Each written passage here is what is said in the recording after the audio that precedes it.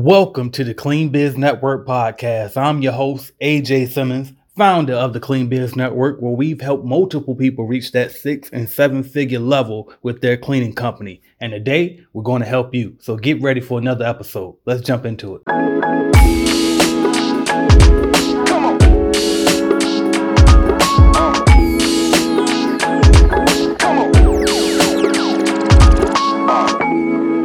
I get tons of questions about government contracts.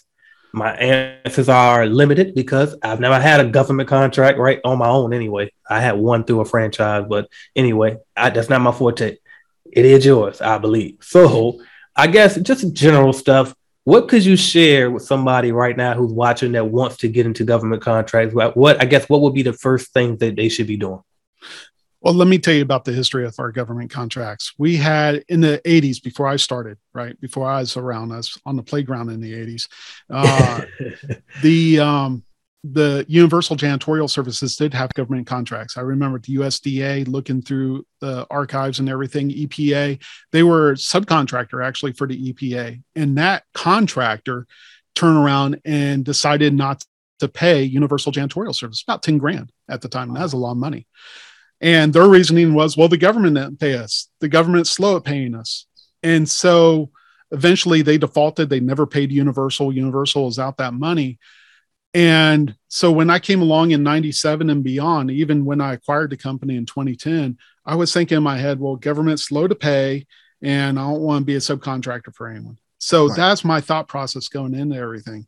Really quick, I hate to interrupt the episode, but if this episode is helping you, please help us back by leaving us a 5-star rating and a review on whatever platform that you're listening to. Now back to the episode. But when COVID hit, because we doubled down on our marketing, oddly enough, we had government agencies reaching out to us. Wow. So USDA again, Veterans Administration, State Department, National Park Service. And then there's a few contractors directly at the government that are looking to hire janitorial. They weren't providing janitorial, but they provided ancillary services and they needed help. So DOD contractors, State Department contractors, NASA contractors. Yeah. And of course, being in Washington, D.C. area, there's contractors everywhere, right? Yeah. So that threw me for a loop because all of a sudden the government was paying us fast. Is easy. And the way we got all of those, these were low or no bid situations. We just doubled down on our marketing. They have allotted dollars, right? They can spend where they don't need a bidding process to go through. Mm-hmm. And they can send it to anyone. So these are like disinfecting jobs for the most part. So easy peasy to get into the government just through there. The other thing you could do is sign up to all these procurement lists. So you got sam.gov, right? Then you have your state version. So whatever states you want to do business with, and you need to register for each individual state. County governments, right? If you have counties in your state, you sign up to those lists. Again, every time a job comes up, like janitorial, you get alerted to it. And then do the same thing for your local cities or towns or what have you. And so we're always, just by adding our name to the list, we're always being reached out by all these different government agencies looking for cleaning services. Today, we don't focus on government, and there's a reason why we don't. We'll accept it if the opportunity comes up, but we don't go after it because ever see a government bid package? Yeah. It's like this. That's why I never did them. So it'll be sometimes 50, 100, 200 pages long, and you got to answer every single bullet point in there in order to have your proposal just right. And your proposals might be 20, 40, 50 pages plus in some cases.